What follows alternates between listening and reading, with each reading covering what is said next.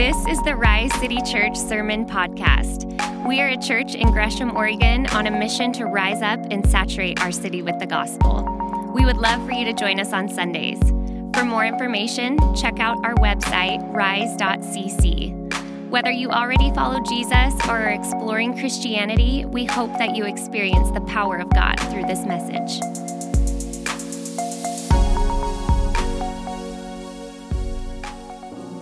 We've been lied to. With the invention of the internet, the creation of the iPhone, we were promised to be more connected than ever before. But we're discovering there is a massive difference between deep connection and being socially networked. The results in the wake of this facade of closeness is that we are experiencing profound disconnection in an exceedingly lonely world. Yet from the opening pages of the Bible, we see that this aloneness is not good for our souls. It is not what you were created for. Only the gospel has the power to flip this experience upside down. You are created for connection. You are called to be a people. Through his church, Jesus is writing a new story, building an eternal family. So stop settling for the cultural experience of isolation and disconnection and find your people. Together, let's fight to build deep connection in a lonely world. How are we doing this morning, Rise City Church? Oh, we rowdy. I like it. Let's go. Oh, man, I love it. Hey, I just want to say welcome, especially if you're new. My name is Jason. I'm the lead pastor here at Rise, and we love gathering together. And so we're entering into a series where we're looking at how we are created for connection. What does it look like to find your people? How do we build deep connection in what our experience is, a deeply lonely world?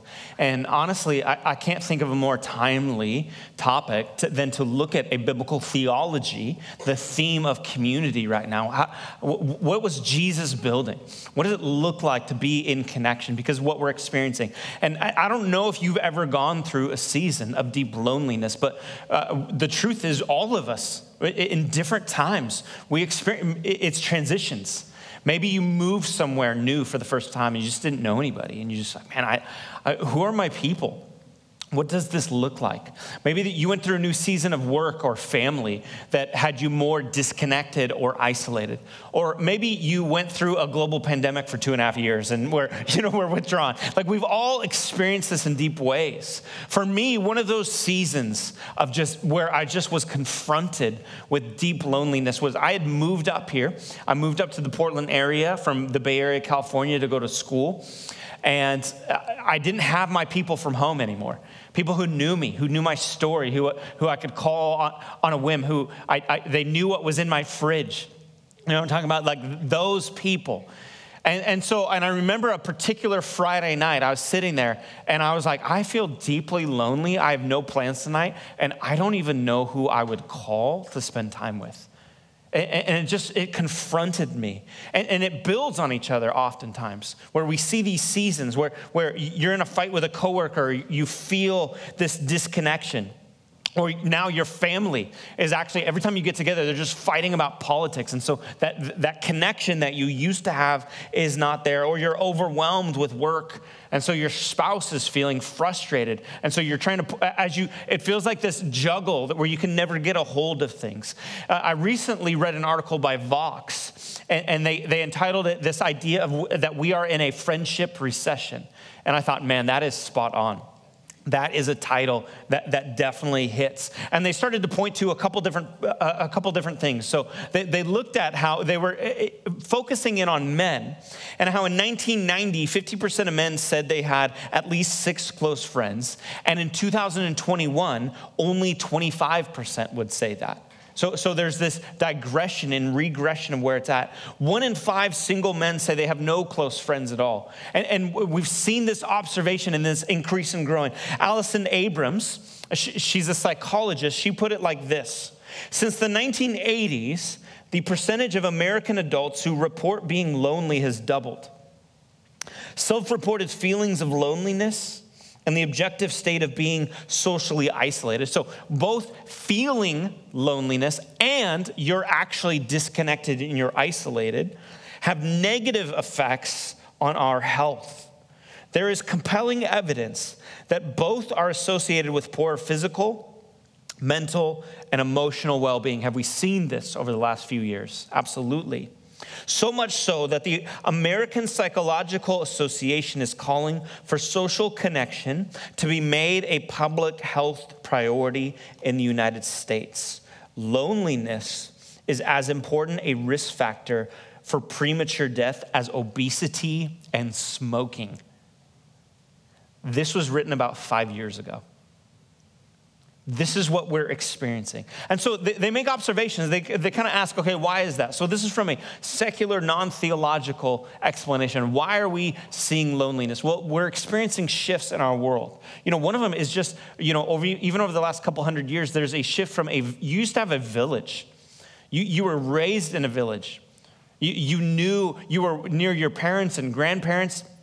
Like the person, like the smith was the smith, right? Like all the different trades, and you had this small village and you knew everybody.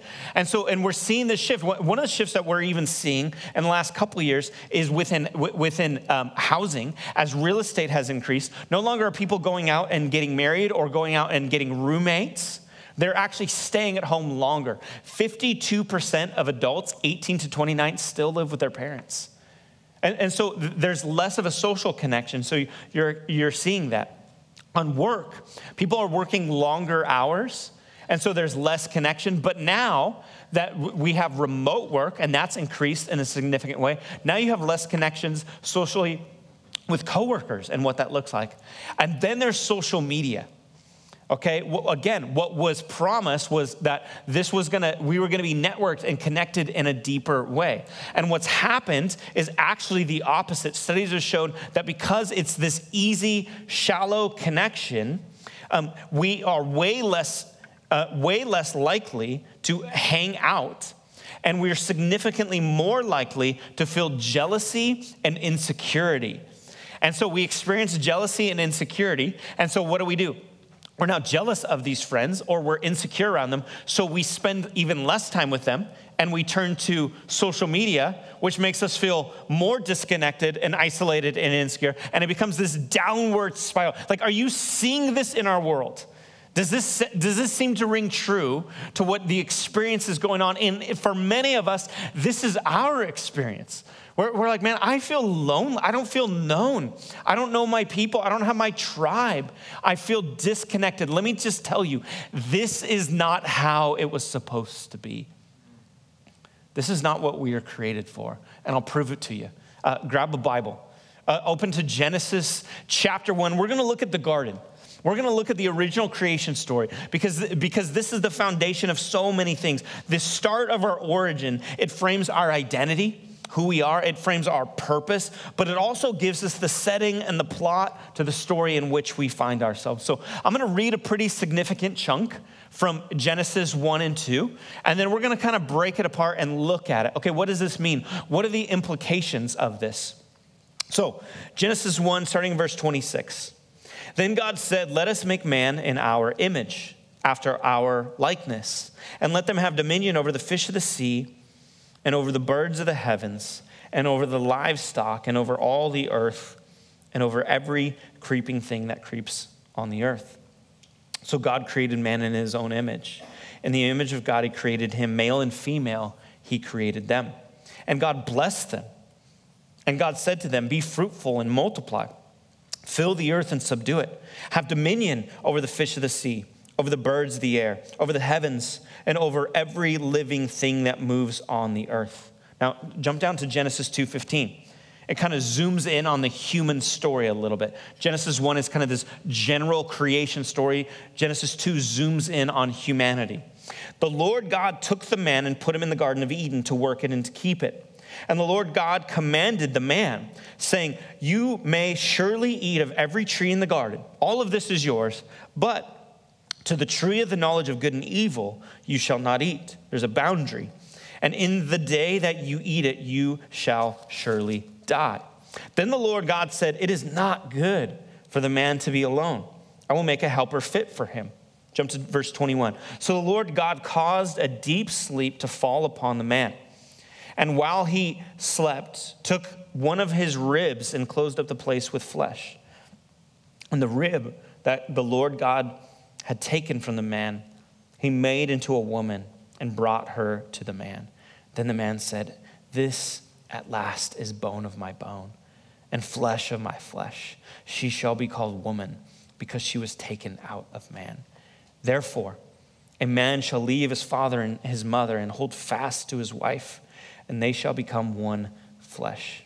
And the man and his wife were both naked and were not ashamed." This is our origin story.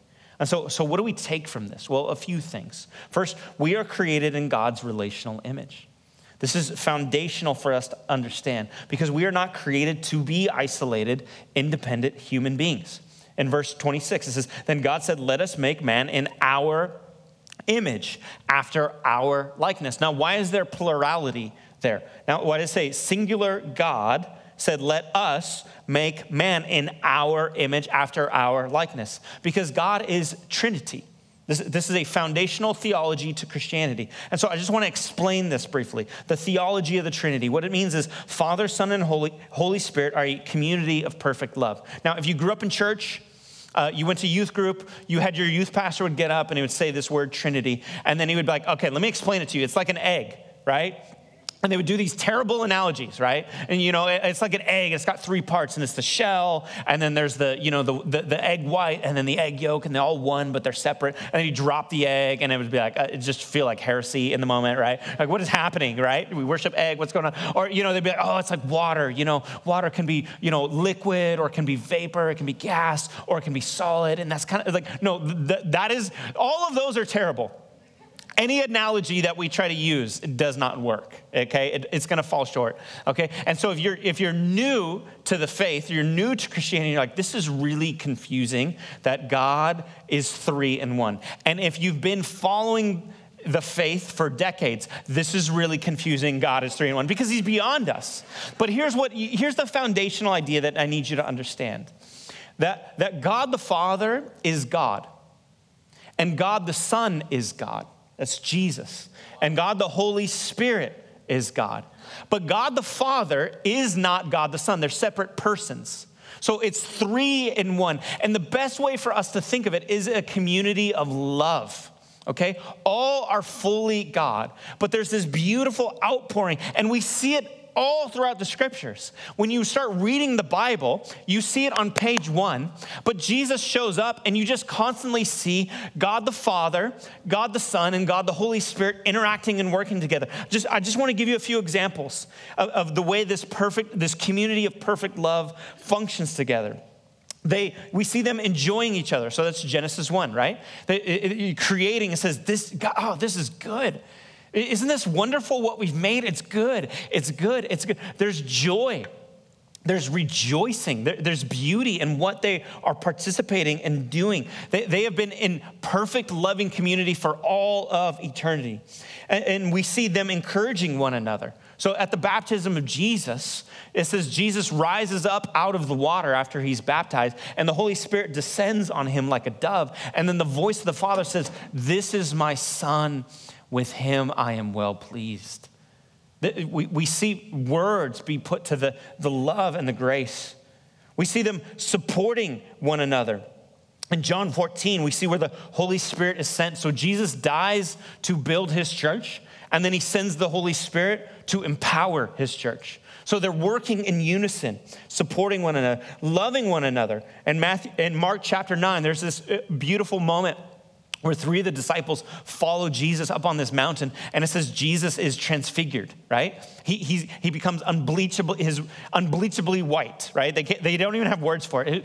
Peter's like, oh, he's like unbleachable, right? It was just so white. Right? He's transfigured. He's like the first. He transforms, he's like Messiahtron, right?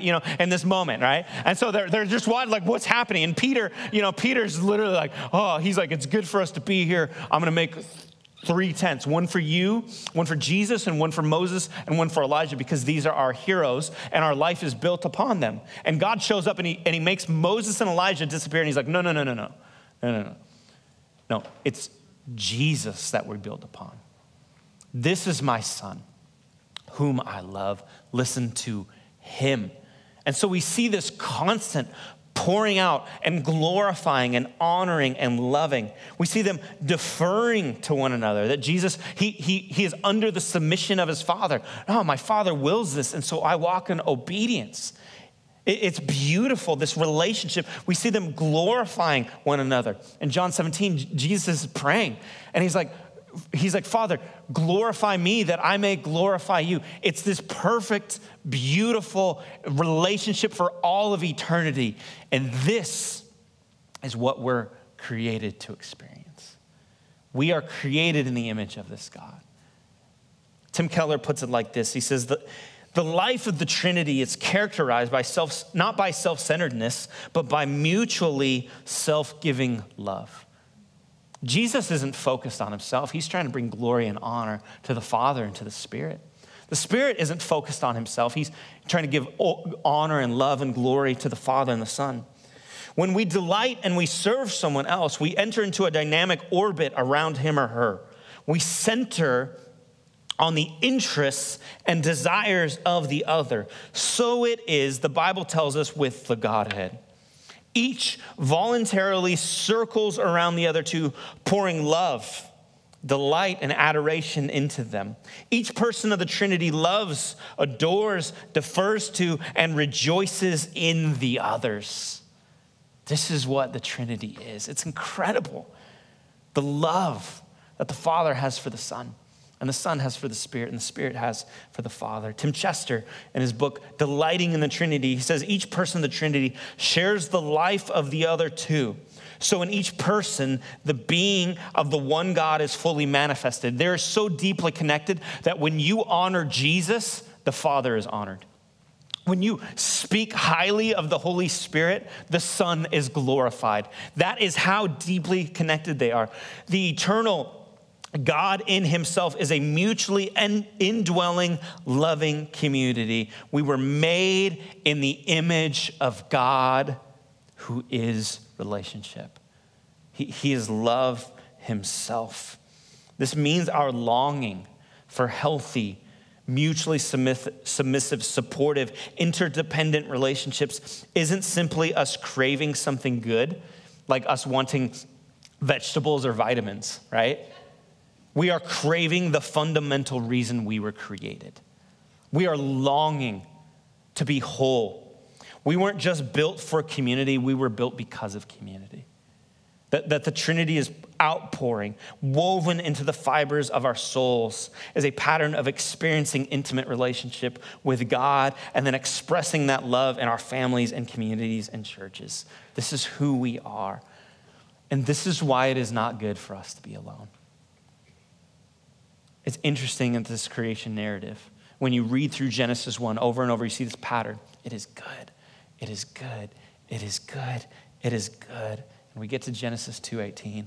And what does God say of Adam's aloneness? He says it is not good. Now, here's what's fascinating. The fall has not yet occurred. So Adam is in this state of union. There's no sin, no disobedience, nothing to mar the relationship between God and man. And Adam is in this perfect state of intimacy with his creator. They walk in the garden together. There's conversations that are filled with closeness and joy. He's known and he's loved at his core by love himself. Yet the word God uses to describe him is alone. Why is that? It's because God has created us out of his goodness to reflect him. And part of that reflecting him, imaging him, is our need to be connected to others. And so there's this kind of interesting moment. I skipped over it while I was reading it, but I want to explain it to you. Because you're reading, and you're reading about the human creation account, and then all of a sudden there's this pause where Adam starts naming all the animals, right? And you're like, this feels weird. This feels like it doesn't. It is like, this is a funny scene to me, by the way, right? I just like picture, Adam's there and like God's there and his like, lead administrative angel is like taking down notes, right? And he's like, hey, whatever you name him, right? So, and first Adam is so creative, isn't he, right? They come, he's like, hippopotamus. They're like, how many P's? Whatever, that's fine, It's Hebrew anyway. Don't worry about it, right? Duck-billed platypus. Pterodactyl, like the P is silent though, like all these creative things, right? And then you can tell Adam, he wears down. His creativity starts to run out a little bit, all right? Dog, right? They're like, okay. God's like, that's my name backwards, right? And then next one, like cat, and they're like writing it down. They're like, wait, I didn't make that. What this is the scene, okay? This is that scene. And there's a point to it. And what's the point? God is wanting Adam to see among all creation, there is no equal partner. And so we can enjoy we should enjoy God's creation. You can say, man, I love the mountains. I love the river. I love the sunshine. All these good things that God has created for us to enjoy, that he would be glorified in us enjoying his creation. But it still does not satisfy because God has made a human-shaped hole inside of our personhood that he himself has chosen not to fill. He's made us for community. And we know this by the creation account, that before sin ever entered the world, aloneness is claimed to be not good in the eyes of our good creator. And so you were created to be deeply connected to the people of God. And it's a reflection and a revelation of the community that God has amongst the Trinity. And so you read through this account, and that's the first thing we have to take away. Right? Why do we know that we're relational beings? Because we're created in God's image. And he is, at his core, he is love himself. Father, Son, and Holy Spirit. But as we read this account, there's a few other things that we can take away from the garden narrative that sets the context for this connection we were created for. And in fact, I would look at 5 key elements of this story, of this framework of the garden, that I think actually sets a really good framework for human relationship and human flourishing that we all long for. And as we move through this series, we're gonna look at these 5 in a little bit more depth, but I just want you to see a foundational overview, okay? Here's the first one, is presence. That they enjoyed physical closeness to each other and to God. There's an actual proximity there. It says in chapter 3, they heard the sound of the Lord walking in the garden in the cool of the day. They're all there together. There's connection. And so we need to understand that in God's framework for community, that closeness and proximity actually matters. That is deep and it's intentional. It's day in and day out connection. I would go so far to say this: deep relationships are not digital. You hear me? No, okay, I'm not trying to like bash hard on like the iPhone here. I have one, I like it, I'm good with it, right? I enjoy that I can talk to you. I enjoy that I can see pictures. I enjoy that I can have phone calls and text. I love that connection, but that is not where depth takes place. Depth takes place in proximity. People that you're actually around, people that can see you and know you, because it's easy to put off a facade in a digital world. And for some of us, we feel safer getting quote unquote close to people that live across the country, across the world, because they don't have to actually see us in day-to-day action. But that is not depth because we're not truly known. We are meant to see each other's faces and to cook meals together. We are meant to build sheds side by side and to catch up in the school pickup drop-off line, right? We are meant to cheer at basketball games, to laugh until our mascara streaks, to sit in boats. This never happened to me, but okay. Sit in boats, catching fish, to watch our kids play at the park, and to smoke cigars around a fire, walking away smelling of smoke and friendship. 9:30 amen at that, okay? You guys felt a little more uneasy, okay? We got some closet sinners in here, okay? Right? Too many Baptists. All right, this is good. This is good, and it is from God, and it is foundational in the garden.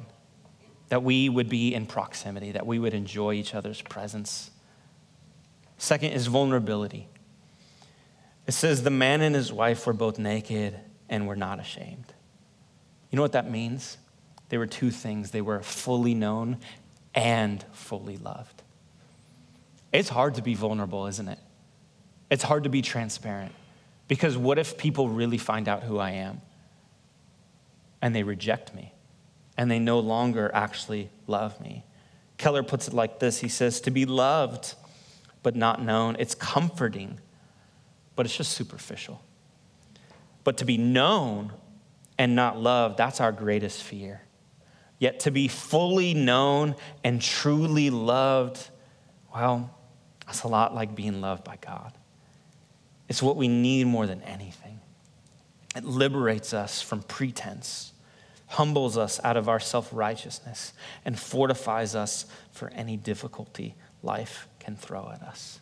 Man, there is this deep, beautiful vulnerability in the garden that we are created for, that we could be fully known and fully loved.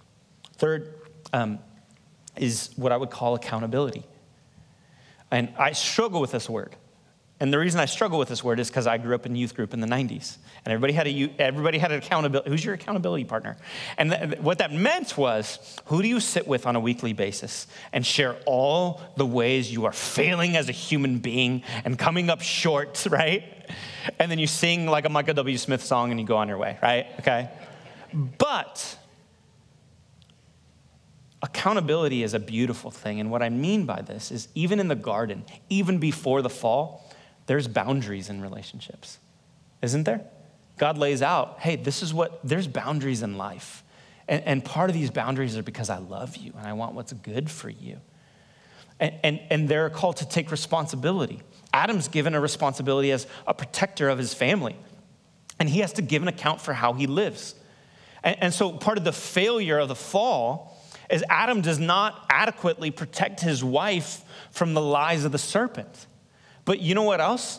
Eve, she fails as well, because she was to give an account. She was there because Adam needed a helper. He needed a partner, somebody by his side.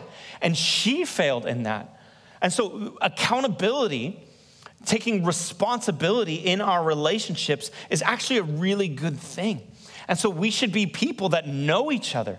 We should be people that is knowing what's going on in each other's and saying, who has God called you to be? Hey, how can I help you live up to that? Not about shame or condemnation or guilt, but about conviction and a call to something higher. We see that in the beginning. It's foundational. Fourth, they have a mission, or you could phrase it, they have a purpose. They were given a clear calling to care for creation, and they're called to do it together. Verse 20, Genesis 1:28, and God blessed them. And God said to them, be fruitful and to multiply, fill the earth and subdue it, have dominion over the fish of the sea and over the birds of the air and over every living thing that moves on the earth. They had a mission, and we need this in relationships. Relationships aren't an end in of themselves. They are a means to something bigger. That we bond around these things. Now, I know this is true of everybody, both men and women, but I would argue this is particularly true of men. Like, you want your husbands to have like deep relationships where they're known. And so what do we suggest? Oh, just go get a cup of coffee and spill your soul and talk about your feelings over a caramel latte with another dude. The dude's like, I'm good, man. I just give me my cave and my shed and I'm all right. But here's the thing. Men bond deeply when they sweat together. They bond deeply when they have a project to work on. This is why those of you who have served in the military, you know the bonds you have with those brothers. Because you had a mission. Some of you went through hell together, and it bonds you together. We need this. Friendships, they need a purpose. We should be moving a mission forward, calling each other to more, raising one another up. And they have that in the garden, and we have that in the kingdom. And then fifth, an observation, something they had is they had time. And what I mean by that, they had consistency. They were there. This was supposed to be the beginning of all eternity. There wasn't meant to be an end. They couldn't just quit and be like, oh, like, hey, like I'm moving to, a more politically aligned garden. Sorry, bye, right? They're there. That one hit. Okay, so they're there. We're not experiencing that at all right now in our lives. But there was supposed to be, they're enjoying each other and enjoying good food, good creation, living with purpose and mission. And so we see these 5 marks, and I would argue that this framework is true of any deep relationship you've gotten a taste of in your life. But we can't miss, at the very center of all this is the Trinity, holding it all together. It's the Trinity that gives us time and connection. It's the Trinity that allows accountability and boundaries and proximity and to be known and vulnerable and to have a mission. And God is at the center of all of this. And maybe you've experienced this. Maybe there was a time in your life where you're like, man, I felt like I had this connection. It was a childhood friend. Maybe it was a season in your marriage. Maybe it's a sibling that you just, man, we just connect on this way. And I would argue that taste is a taste of the kingdom. It's a taste of the garden, but it's a taste of the kingdom. It's what we are created for, that we would experience this, okay? So if all this is what's created, if this is all the design, how did we get to where we're at today? How did all of it fall apart? Well, this is where we need to turn the page, and we need to read Genesis 3. And we need to see how the fall ruined everything. See, in Genesis chapter 3, we get a piece of the puzzle that helps us make sense of all the pain, all the disconnection, all the separation and suffering here on this earth. And in any worldview, any way that you interpret and understand the world, it needs to answer these deep questions. And this is, again, why I think Christianity is so holistic and solid. It gives a lens to understand the pain and brokenness in which we are all experiencing. And this is what theologians call the fall. And it's this moment in time where Eve and Adam, they chose to turn inward and break the loving trust relationship that they had with God. And the effect of it, it was cosmic. It was holistic over the whole world. We're experiencing the curse of that. See, instead of being a part of this perfectly loving family of the Trinity, which they were created to be welcomed and to be under the umbrella of, we actually rejected love and trust. And we chose sin instead. And therefore, we brought about separation and death. We chose to believe the Satan, the devil, that God was holding out on us, that we couldn't be a part, we couldn't trust him fully. And we chose ourselves. And this was the beginning of the curse that we've been experiencing ever since. Gary Breshears, he explains it like this, the result of the fall and how everything changed. He says, as a result of the fall, the descent into sin has continued unabated ever since. Respect for God was replaced by rebellion. Blessing was replaced by physical, spiritual, and eternal punishment. Viewing God as a friend to walk with was replaced by viewing him as an enemy to hide from. Trust was replaced by fear. Intimacy with God was replaced by separation from God. Freedom to obey God was replaced by enslavement to sin. Honesty was replaced by lying and deceit. Self-sacrifice was replaced by self-centeredness. Responsibility was replaced by blaming. Authenticity was replaced by hiding. And so we look at these 5 characteristics of the garden: presence and vulnerability and accountability and mission and time. And what we see is that we no longer are experiencing this full presence and proximity, that there's actually a separation that takes place. There's a fall that takes place. It tells us in the New Testament that sin separates. And so they experience separation from God. They experience separation from the created world, from the garden, but they also experience separation relationally. There's not the same level of trust and intimacy that there once was before. Where they were vulnerable and fully known and fully loved, they now is replaced with shame. They run and hide. And so this is why we feel shame today. Anytime, even at the thought of exposing anything about our lives, even good things, We start to cover up and we hide. And accountability is replaced with blame. Rather than Adam taking ownership of his responsibility or Eve taking ownership of her responsibility, Adam says, it's the woman you put here with me. Things were great until you brought her along, right?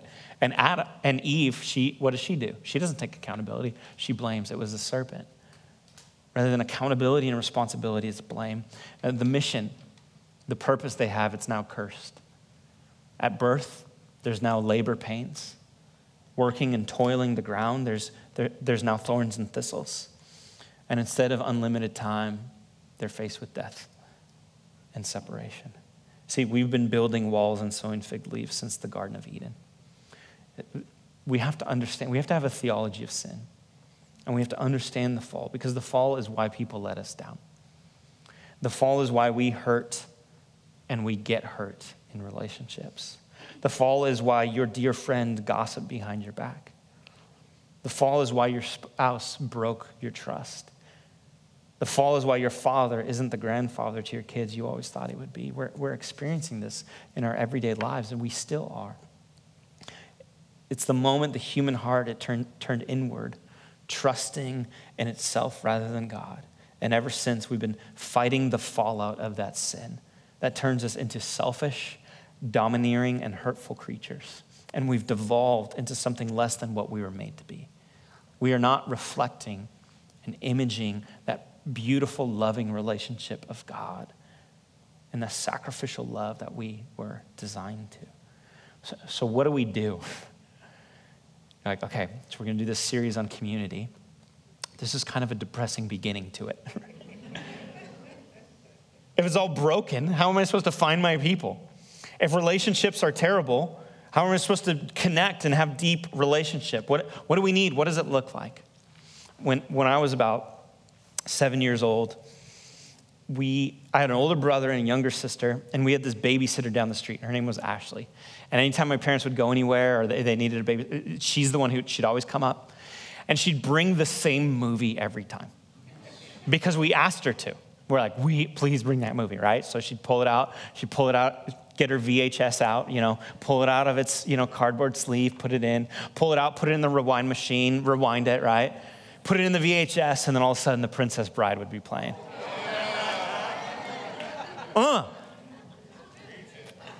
We always get Pentecostal with these good moments, right? I love it, I feel it. And I'm sorry, it's the greatest movie ever made. It's just incredible. It's just amazing. It just taps into something deep in our soul. It's the story of and if you're like, no spoilers, 1987, okay? I've given you enough time, right? Okay? I've given you 35 years is plenty, okay? It's the story of a grandfather whose son is sick, and he comes in and he's going to read him a story. He's like, oh, is it a love story? I don't want that. Okay, I can stop reading. Oh, no, okay, read on. And it's the story of Princess Buttercup and her true love, Wesley. And Princess Buttercup, she gets kidnapped, and it feels hopeless. But Wesley, he is willing to face anything. Willing to sacrifice everything, to face all kinds of evil to rescue her. Am I right? Face poison or quicksand, which I always thought quicksand would be a bigger, concern in everyday natural life, probably because of this movie. He's faced poison and quicksand. He battles fire swamps and rodents of unusual sizes, ROUSs, am I right? Right? He climbs cliffs and fights giants. And to which he says, you mean you put down your rock and I put down my sword and we try to kill each other like civilized people, right? And yes, he even is willing to face Inigo Montoya, whose father was killed and he had to prepare to die, right? And you know why 7-year-old mullet-haired Jason loved this movie? Because it tapped into something deep in my soul that I longed for. And you know what that is? That when things feel hopeless, we are created to long for and desire a rescuer who is willing to face death, to sacrifice his life to bring us about. This is why the Princess Bride taps into us even 35 years later, is because it points us to the gospel. That we are hopeless and I'm sorry, you're Princess Buttercup, right? and you need rescue, this is who Jesus is. This is what Ephesians says. It says, but God. When we were hopeless, when things were broken, when all was lost, when we were trapped in our sin, but God, being rich in mercy because of his great love with which he loved us. Not because we rescued ourselves, not because we did good, no, because of his love. Even when we were dead in our trespasses, he made us alive together with Christ. By grace, you have been saved. See, what do we do when the fall feels like the everyday experience, when it feels like all is hopeless and broken and we're lonely and things will never change? We remind ourselves that Jesus came to restore all that was broken. That Jesus is our only hope. He came to lift the curse. This is the whole point of the gospel. This is why it's called good news, because it's good news for every part of your life. It's good news for your marriage. It's good news for your addiction. It's good news for your friendships. It's good news for your family. It brings holistic healing. It is our only hope. He is making a new people. This is what Jesus came to do. The gospel is the story of God restoring all things through Jesus. This is how Paul puts it later in Colossians. He says, for in him, speaking of Jesus, all the fullness of God was pleased to dwell. And through him to what? Reconcile to himself some things. A few things. No. To reconcile to himself all things, whether on earth or in heaven, making peace by the blood of the cross. This is the story that Jesus brought. He is our Redeemer. He is our healer. He is our hope. What do our relationships need? What does our loneliness need? It needs Jesus. It needs his redemption. It needs his reconciliation. And he came down. Here's what's incredible. The God of the universe, the one who made everything we see and know, he took on human flesh and he dwelt among us. He became a baby so that he could grow, live a perfect, sinless life on our behalf, die on our behalf, and raise again, conquering over death on our behalf so that he can build an eternal family. This is what Jesus is doing. Everything that we've experienced, he's experienced. He's walked through, and he found his people. He spent the last 3.5 years of his life calling disciples. He said, come follow me, and I'm going to make you into fishers of men. You're going to join me on this mission. And these people, they were found in all unexpected places. We would say they were the wrong people. They were uneducated fishermen that people laughed at. They were hated tax collectors that people didn't want to be around. They were prostitutes that nobody wanted anything to do with. They were children that people looked down upon. They were mother-in-laws of all people, right? These are his disciples. And as people looked on, people would say, man, they were the wrong age, the wrong ethnicity, the wrong gender, the wrong status, the wrong personality type, the wrong people. Yet they had one thing in common. They were willing. They were willing to follow Jesus. And he said, I'm going to make you into something incredible. And this small group of 120, 72, 12, these different circles, these disciples, they flipped the world upside down as we know it. And he sent them with a mission. And he said, go and make disciples. He said, I'm going to build my church. That's what he promised. And he says, as you were going and making disciples, here's what I want you to do. I want you to baptize them. That means welcome them into the church family. It's a sacrament where somebody publicly declares, I am dead to my old life and I'm being raised with Christ. This is why at the end of the series, the following week, you know what we're going to do as a church? We're going to have a baptism celebration. Man, I just had a guy in the last service come up to me. He's like, you won't believe the story of God that God has been doing in my life the last 2 weeks. And as soon as you said baptism, I'm all in because God has changed my heart and I want to follow Jesus with my life. Guess what? He's a part of our family.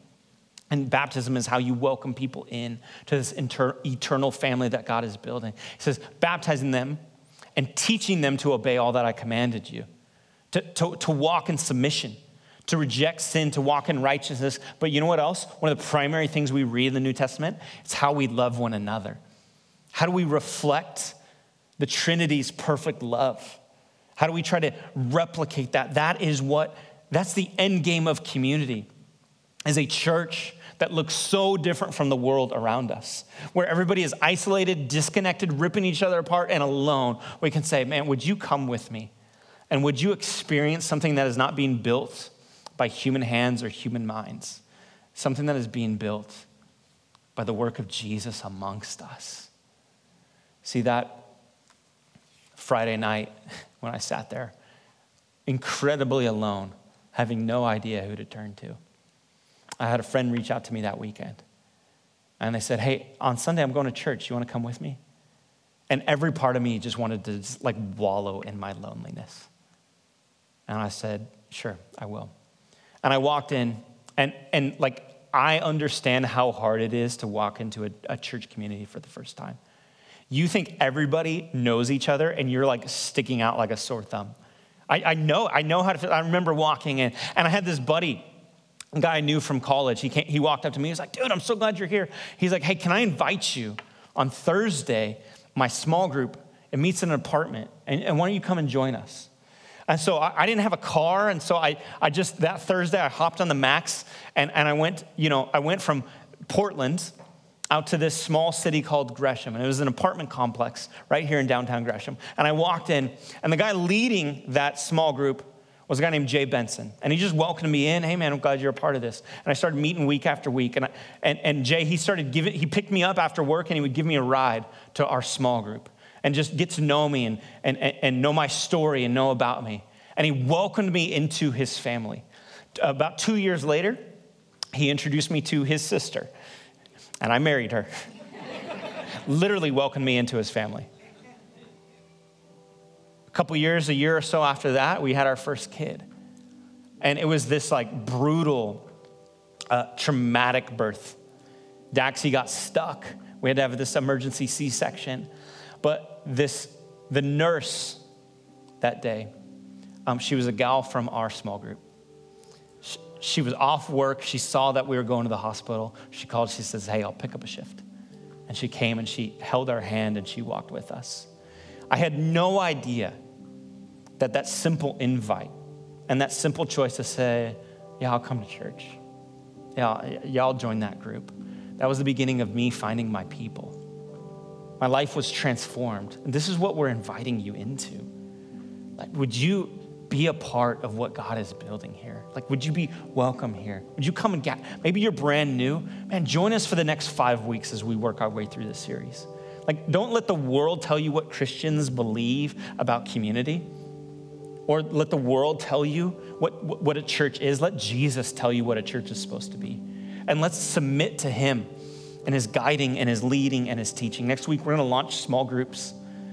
And I want you to be welcomed into that and start to find your people. I want you to serve. I want you to live your calling and find your tribe. But listen, we've tried loneliness and being alone, and I'm tired of it, and it's miserable. And I believe that Jesus has offered a better way, and that way is his church.